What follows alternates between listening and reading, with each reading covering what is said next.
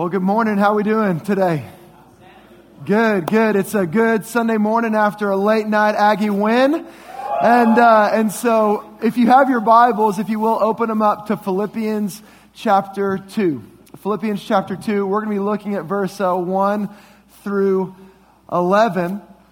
And the first thing I want to say is just thank you, Blake, Grace team, for allowing me to preach this morning. It's an honor to be with you. My wife has been coming here, and family have been coming here for a little over a year now, while I was interim pastor at Living Hope. And then in August, when I transitioned from there, I started coming, and my kids have just connected here. And so, and that means a lot as a parent. And I've connected here, growing so many friends. And so, Blake, thanks so much for trusting me to preach here.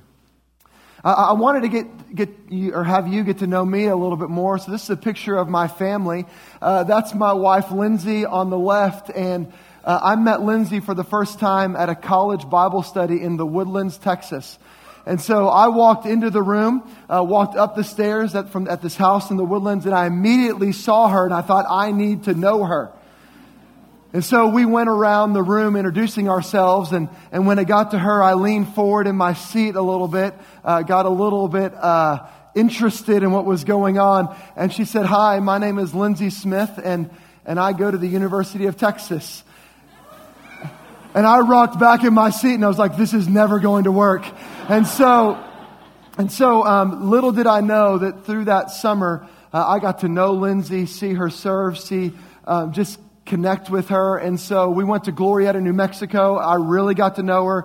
If you've ever been to Glorieta, New Mexico, at a camp there, that's where you find your spouse, college students, just a little advice.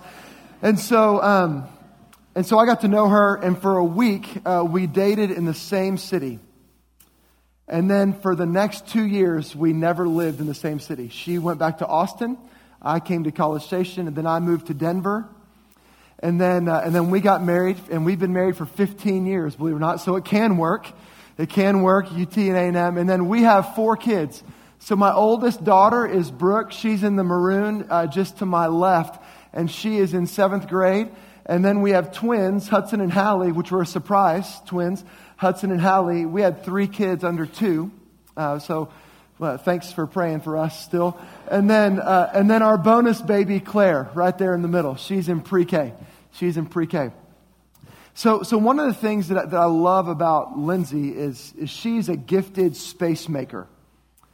What I mean by that is she can take blank walls and turn it into a space that is inviting and thoughtful. And so just a few years ago, we were building a house. And as she was decorating all the different rooms, she went from the living room to the kitchen to the game room area. And then she started moving to the kids' rooms. Her and a friend went to IKEA. I know, they went to IKEA. And so they went without me, but I come home one day and she says, "Hey, George, there is a dresser in Brooke's room that I would love for you to build. Like, I need your help." And I'm sure it was written on my face what I thought about IKEA in that moment. But I remember walking up the stairs, and then as I turn the corner into Brooke's room, I see the box. It's a white box and has a picture of the dresser on it. And I remember looking at it and thinking, there is no way that all those pieces are in this box. And so I looked at it, and I'm like, you know what, this can't be too bad. And so I opened the box up, took out all the pieces, took about a 1/4 inch of styrofoam off the top, and then organized all the pieces. Had my kids with me. Okay, so all the letters and alphabet go over here, all the numbers go over here, all the weird symbols that you don't know what they mean, they go over here in this corner, because I'm not sure we're going to need them. And so all these things start coming in, and as we get all the stuff out and we're digging, it's like Mary Poppins' bag in this box that just keeps coming. I thought for sure a lamp was going to come out at some point. And so now all the pieces are out and organized. And then my wife starts reading the instructions to me. She's like, "Okay, take B. Okay, get B. And then get A, C, and A, D, because we went through the alphabet 3 times with the number of pieces in the box." and take 6 number 7 screws and 4 number 8 screws and then get 16 of the wood dowels and put them all in. And I'm like, Linz, I don't even know what's going on here. I said, is there a picture that I can point to that you can show me that will help as I build this thing? And so she handed me the picture and she's like, oh, it makes sense. 16 wood dowels, 8 number 6s or whatever it was, and 4, and all these things in a place like this. And I realized that when I had a picture of what it was supposed to look like, even though I had a vision, I needed a picture of what it would take to build this dresser. Now, what does that have to do with Philippians chapter 2? You're asking. That's a great question. In this text, Paul is going to give us a vision of what our life is supposed to look like in Jesus. And as he gives us that vision, he's going to lay out specific pieces for us to follow. And as we lay out the specific pieces, if we have any questions, he's going to give us a picture of what it takes to put that life together. So let's look at Philippians chapter 2, starting in verse 1. Philippians 2, starting in verse 1. And here's what it says. So if there is any encouragement in Christ, underline that word, in Christ. If there is any comfort from love, any participation in the Spirit, any affection and sympathy. So I love this point right here because Paul has just started in chapter 1 giving thanks to the Philippian church, talking about advancing the gospel and how to live as Christ. And then he says this, if there is any comfort, if there is any encouragement, any comfort from my love, any participation in the Spirit, any affection and sympathy in Christ. So it's like, hey, if you've given your life to Christ, if you've experienced His love, if you have any participation of the Holy Spirit in your life, then do this. Complete my joy by being of the same mind, having the same love, being in full accord and of one mind. Now, when I was in college, one thing that was really important, or one thing that I knew was going to be on the test, was if there was a repetition of words that my professor would say. It took me a while to learn that. I didn't learn that my freshman year, got a little bit better my sophomore year, but my junior and senior year and my half victory lap at the end, like I got that down. If there's any repetition, it's important. So look at the repetition here. It says, complete my joy by being of the same mind, having the same love, being in full accord and of one mind. So the first thing it says is, hey, have one mind. And that mind it means mindset, orientation, what your eyes are fixed on, what preoccupies you. He says, as a group of believers, have one mind. One mind. And then it says, having the same love. And that word love means a love without boundaries. A love that is connected to one another. A love that is self-sacrificing, to love what is best in each other. Then it says, being united in spirit, or being in full accord. It means together in soul, actually, is what that word means. That we would be together in the depths of our souls together.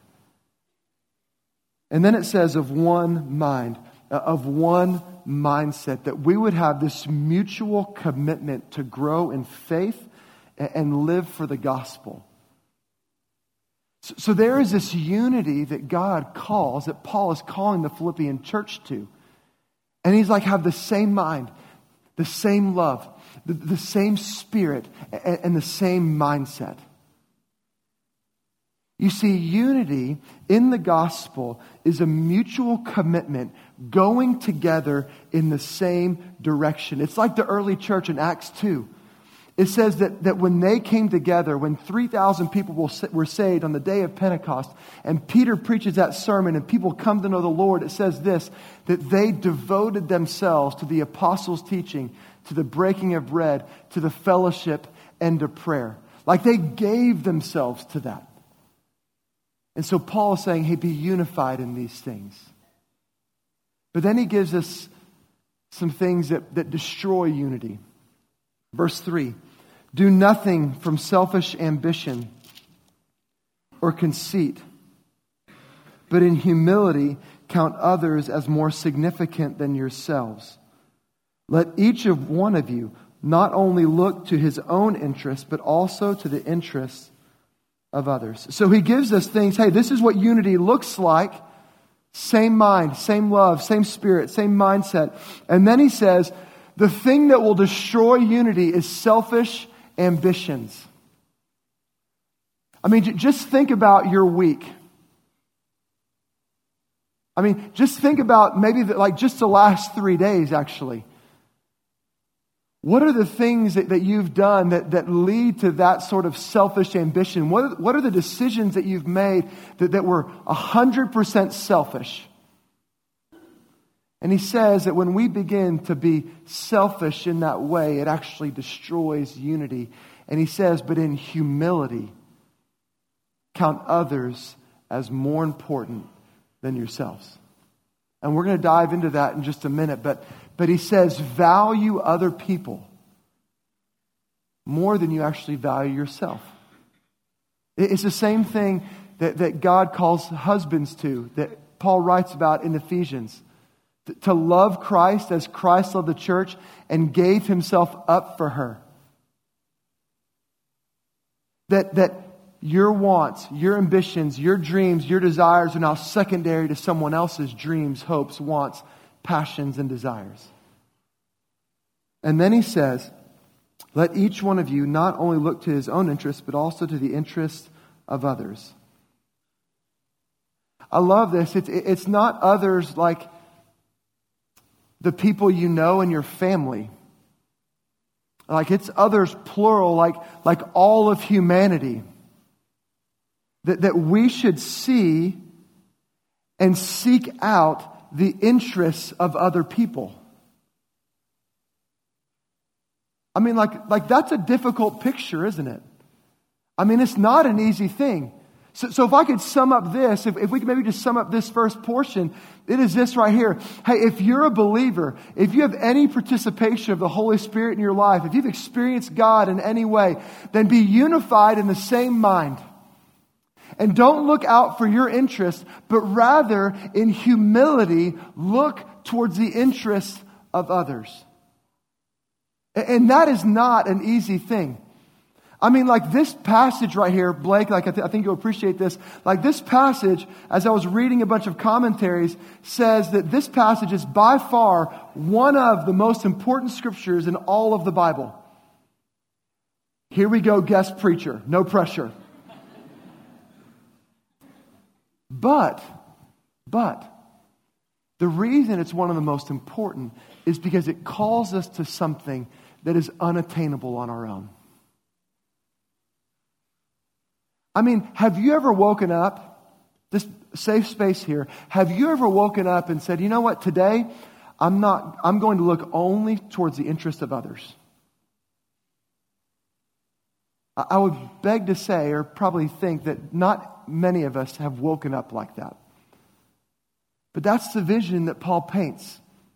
And he doesn't paint it for us individually, he paints it for us together. That as an army of believers, we would go do that. Now, look at verse 5. Have this mind among yourselves, which is yours in Christ Jesus. So underline yours in Christ Jesus. We'll come back to that. Verse 6. Who though he was in the form of God, did not count equality with God a thing to be grasped, but rather emptied himself, taking the form of a servant, being born in the likeness of men. And being found in human form, he humbled himself by becoming obedient to the point of death, even death on a cross. Okay, so we've seen the picture, like we've seen the vision, we've seen the pieces, and then now Paul looks at us and says, hey, and if you have any questions of what your life is supposed to look like, here is someone that I want to point you to. Here's a picture of what this type of unity, here's a picture of what this type of characteristics look like in human form. And he points to Jesus. How about that standard? He points directly to Jesus and he says this, who though he was in the form of God. Now that word form is probably not the best translation of this particular Greek word. And probably a better interpretation would be he was in the very nature of God. That word form means that he was like it, but not of it. Nature means that he was the same. That he was sitting at the right hand of the throne of God. He was part of the Trinity. He was Father, Son, Holy Spirit. He was right next to God. In the middle of the creation narrative, he's right there next to God. In the middle of all the Old Testament, he's right there next to God. And here's what he says. But he did not count equality with God a thing to be grasped. He was right next to God, right next to the throne. The Holy Spirit and God the Father and God the Son are all together in this perfect unity. But he humbled himself and did not consider equality with God something to be grasped. And then it says that he emptied himself. And that word emptied in the Greek is kenosis. And it means that he literally gave all of himself to us. That he poured himself up. And he poured out everything he had for you and for me. It doesn't mean that he lost deity or gave up deity, but what he did was he exercised his rights as God and said, I'm going to give up my rights, the things that I am privileged to, the things that I value, I'm going to give those up and I'm going to empty myself out for someone else. And he says the way he emptied himself out was by taking the form of a servant, who being born in the likeness of man. That word servant in the Greek means that he was submitting himself to someone else's desires, even when he didn't want to do it. You know, for some of us, it's really easy to submit to someone else's desires when we want to do it. But we see a picture of this in the Garden of Gethsemane with Jesus. And he knows what's about to come. He knows what's about to happen. And he is on his knees begging God, is there a different way for me to accomplish this sort of redemption than a brutal death on the cross? And he looks, and God and Jesus are in perfect communication, and God looks at Jesus and says, there's no other way. And he goes, fine, I'll do it. And he submitted himself. He humbled himself, even when he didn't want to. And then it says this, by becoming obedient to the point of death, even death on the cross. And so here's the thing that I want us to see this morning, is that when Jesus gave up his rights and he humbled himself, and when he and God were unified together, then the gospel spread forth and went out faster than anything else in history. That when Jesus humbled himself, counted other people's needs as more important than our own, then what happened was the gospel spread like wildfire. Like we see all of this in Acts. We see the Holy Spirit coming, 3,000 people being saved, and then persecution coming. And then, before you know it, in a few years, when it comes compared to history, the gospel is spread to every part of the known world. Because Jesus humbled himself, gave up his rights, and created a fertile ground for the gospel to spread. So that's the picture. Like, that's the vision. Hey, that we should humble ourselves. We should be unified together in the same way. And then, not only should we be unified, but we should live that out and humble ourselves and let other people be more important than us. And if we have a question for what it looks like, then Jesus is the model. Okay, so what does that mean for us? Like, what does that mean for us? Here's the first thing. The first thing that I believe this means. That when we choose to be selfish, it hinders the advance of the gospel. But when we choose to be unselfish, then the gospel has fertile soil to spread quickly.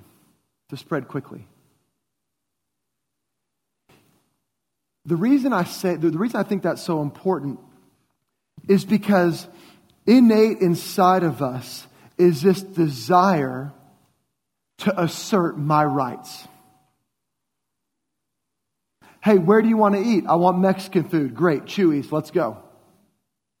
Hey, what songs do you want to listen to? You know, I really want to listen to Florida Georgia Line today. Or, you know what? Taylor Swift is my choice of music today. That's good. I was just at her concert a few days ago, and it was phenomenal. And it was Lindsay's 15-year anniversary gift to me to go to that concert.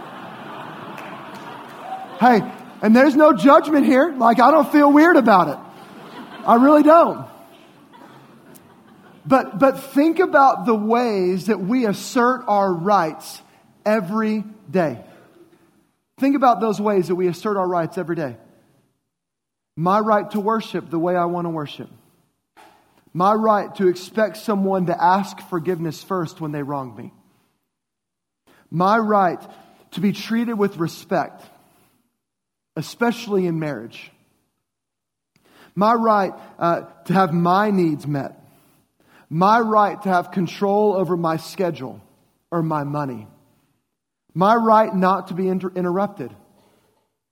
My right to pursue my interests. My right to be thanked, praised, acknowledged. You know what? On Sunday mornings, my right to good parking. My right to be right. My right to be heard. My right to just have a few quiet moments away. My right to come home after a long day of work and sit on the couch and zone out for an hour or two. My right to live in a certain neighborhood. My right to get a certain grade in a certain class. My right to be comfortable. My right to have health. How many rights do we literally assert every day at every moment? And when those rights aren't met, what happens? We get frustrated. We get angry. Yet Jesus, the picture that we're to look to, literally says that we are to give up the intrinsic rights that we have and humble ourselves and count others as more important than ourselves. So let me just say this. Hey, when you come home from work and if you have kids at the house, like I come home and my son Hudson is like, Dad, glove, ball, backyard, me, you, now. And I'm like, give me a minute or two. My daughter, hey, Dad, basketball, outside, on the court, get your shorts on, get your shoes on, let's go. And I'm like, all I want to do is just sit down, have a conversation with Lindsay, eat dinner, and go to bed. Maybe watch a show. But God has called me as a father to give up of myself, to give up my rights, and to see the rights of my family as more important. And in the same way that God calls fathers, He calls every one of us to give up our rights and pursue others' interests as more important than our own. So college students, think of your roommate who won't just do the dishes. Think of your workplace. Think of your classes. And let me ask you this. What would your living situation, what would your classes, what would your workplace, what would your family look like if you decided today that you are going to follow the example of Christ and give up of your rights? How different would it be? What would your classroom look like? What would your workplace look like? What would your family look like in your home? My guess is it would look dramatically different. Now, what Paul is not talking about here is giving up our intrinsic rights as people. Like there are rights that everyone is born with. And so we should fight for other people's rights, especially those who don't have a voice. And we should fight for those rights inside the public square. But what Paul is talking about is giving up of our opinions and the rights that we have internally and giving them up and seeing others as more important than ourselves. So our selfishness hinders the advance of the gospel. The second thing that I want to challenge us on is that if Jesus is the example of how we are to respond, so if Jesus is the picture of how we're to respond, then we need to know how Jesus responds. Let me say this again. Since Jesus is the picture of how to respond, then we need to be students of how Jesus responds. So I know we're in church and I know like who's gathered in the room together typically, but Lifeway a few years ago did a research that blew me away.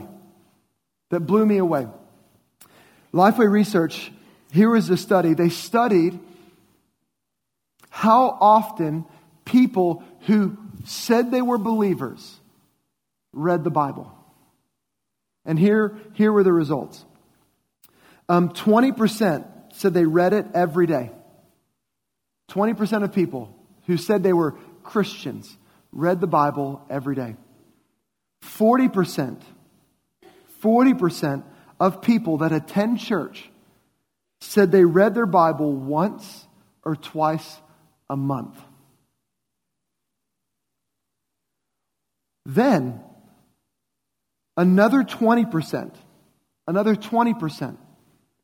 said that they never read the Bible. Now, the danger in that is that if Jesus is the picture and Jesus is the example, that if nearly 60% of us only read the Bible at best once or twice a month, then we are missing out on the picture of what it means to give up your rights. What it means to interact with other people correctly like Jesus did. And so our biblical illiteracy actually leads to an illiteracy of life. And so here's the question that I have to ask that begs the question. When was the last time you opened up your Bible, opened up the Word, and outside of a church or group setting, read it by yourself to seek and follow God? Like, has it been a week? Has it been a couple weeks? A month?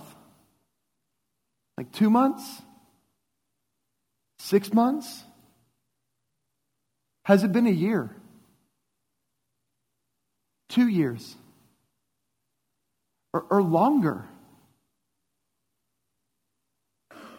Like when you open up the very Word of God and say, God, I need to know you. Because we have to know Jesus in order to see so we can see how He responded and how we should respond. Like, how did Jesus respond to people who interrupted Him? How did Jesus respond to political leaders of the day? How did Jesus respond to the poor, the self-righteous? How patient was Jesus? How did Jesus lead His people? How did Jesus work with difficult people? We all have them. How did He handle situations when He knew He needed to do something but didn't want to do it? When we miss the picture, it's like putting together a piece of IKEA furniture with only words. It's impossible. And so when was the last time you read the Word of God and allowed it to speak to you? So in 1911, there was a race to get to the South Pole. There were these two particular explorers that wanted to get to the North Pole, but when they were on their journey to the North Pole, they heard that someone else had already reached it. And so these explorers changed directions and headed south to the South Pole. And so in 1911, these two people, Robert Falcon Scott and Roald Amundsen, say those names fast, Amundsen, set on a journey to find the magnetic South Pole. They had trained for it. They had put a team together. They had all the same equipment, all the same things, and they virtually landed at the same place at the same time, just a few miles apart. They endured the same situations. They endured the same weather constraints, all the same things, but what's different between the two of them is their strategies. They had two different strategies. Robert Scott, his team that decided that when the weather was good, they were going to ride hard. And so they would break camp, they would check the weather, see what was going on, and if it was only a 30-mile-an-hour wind and the sun was out that day, they were going to ride a long way. And sometimes they would ride for 30, 40, 50, and at their most they rode 60 miles in a day to cover that 1,400-mile journey from where they landed to the South Pole. Amundsen, his strategy was completely different. He decided that every day, no matter what the situation, no matter what the circumstance, they were going to ride 20 miles. 20 miles every day. So they would get up in the morning, 1911, and if the weather was good, they would get to 20 miles, they would stop, set up camp, rest the dogs, and rest their bodies. Every day, 20 miles, 20 miles, 20 miles. What's fascinating when you read about this story is that Amundsen, the team that only decided to go 20 miles every day, reached the magnetic South Pole 34 days faster than Scott's team. Every day, 20 miles. Scott's team gets to the magnetic pole, sees the Norwegian flag all tattered from the wind, realizes that he's come in second place. They camp there, and then they start to go out. But what's interesting is that not one person on Scott's journey ever made it out. They all died on the journey back to the ship.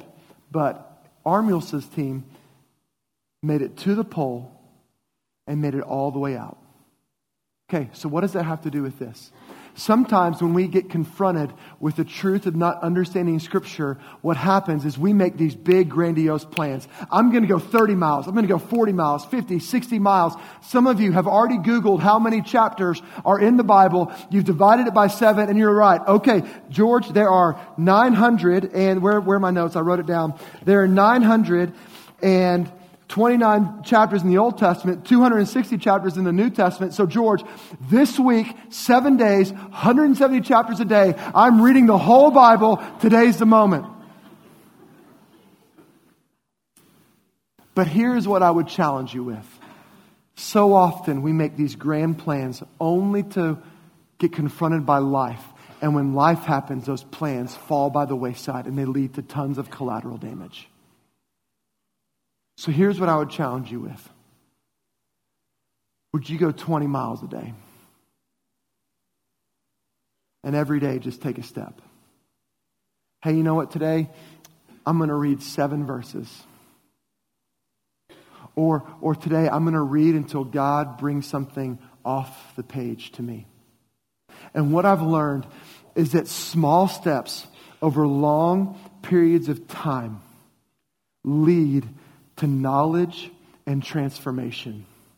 You see, it's not the amount of content that we read. It's the amount of presence we experience from the Holy Spirit in our life that leads to transformation. And so please don't leave this place saying, hey, I'm going to read 170 chapters today. But rather just say, hey, you know what? This week, it's been a year since I've opened the Bible. And I don't know how Jesus responded to anyone. And so this week, I'm going to take a step. And then you know what? The next day I'm going to take another step. And before you know it, you'll be on a journey so far with Jesus. Now, as the men go back to prepare for communion, I want to look at this one phrase.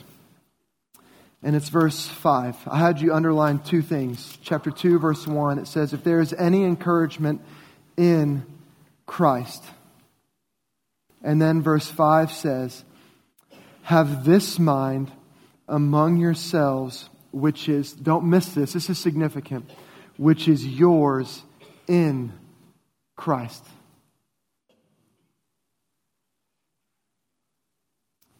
Some of us might be thinking, hey George, like this picture is just too big. I mean, it's Sunday morning. We beat Kentucky, and it's like 10:23. And I was out late last night, and you're telling me that my life has to look just like Jesus. And I'm like, yeah, that's what the Bible says. But the Bible also says that it's yours already. Like don't miss that. Have this mind among yourselves, which is yours in Christ Jesus. So listen, like the power source that's already there, like the power source that says, hey, here's how you can live like Jesus. That power source is already alive and well inside of you. Like it is. Like that's why when Jesus left, He says, you will do even greater things than this, than what I've done. And for some of us, that's like mind-blowing sort of things. But Jesus says, no, this is who I am. And it's already yours. It's already yours. And so the question that we have to ask as we take communion is this. What rights have gotten in the way of that power source? And then what knowledge? What do I need to do to gain the knowledge to respond like Jesus would respond? You see, as we celebrate the death, burial, and resurrection of Jesus, it should remind us that this is already ours. That we already possess this. And that when we choose to do this, the gospel goes out on fertile ground. So as the men pass out the elements, ask yourself, hey, what rights do I need to give up? And what can I do this week to take a small step with the Lord? So as Paul writes to the Corinthian church, he gives us a picture of what that room looked like when Jesus was with them, with the disciples, doing the first Lord's Supper. And here's what it says. It says, for I received from the Lord what I also delivered to you, that the Lord Jesus, on the night when He was betrayed, He took bread. And when He had given thanks, He broke it. And He said, this is my body, which is for you. Do this in remembrance of me.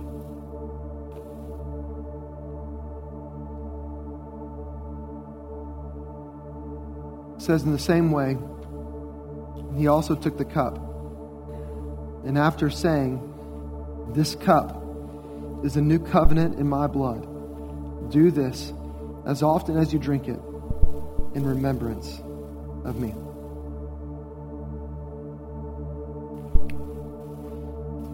Here's what I think is really interesting. In verse 26, it says, "For as often as you eat this bread and drink this cup, you proclaim the Lord's death until He comes." Like when I think of the word proclaim, I think of magnifying, but I also think of remembering. And I remember the picture of Jesus on the cross and how He was poured out for us. And inside of that cross, we find power to humble ourselves. We get the picture of what it means to live like Him, to live unified together. So we're going to stand and we're going to sing a song and we're going to proclaim that nothing can wash away our sins. And the reason we do that is so we can leave this place encouraged to give up of our rights and to study the picture of Jesus, so the gospel can go forth in ways in our community has never seen before. So let's stand and let's worship the Lord together.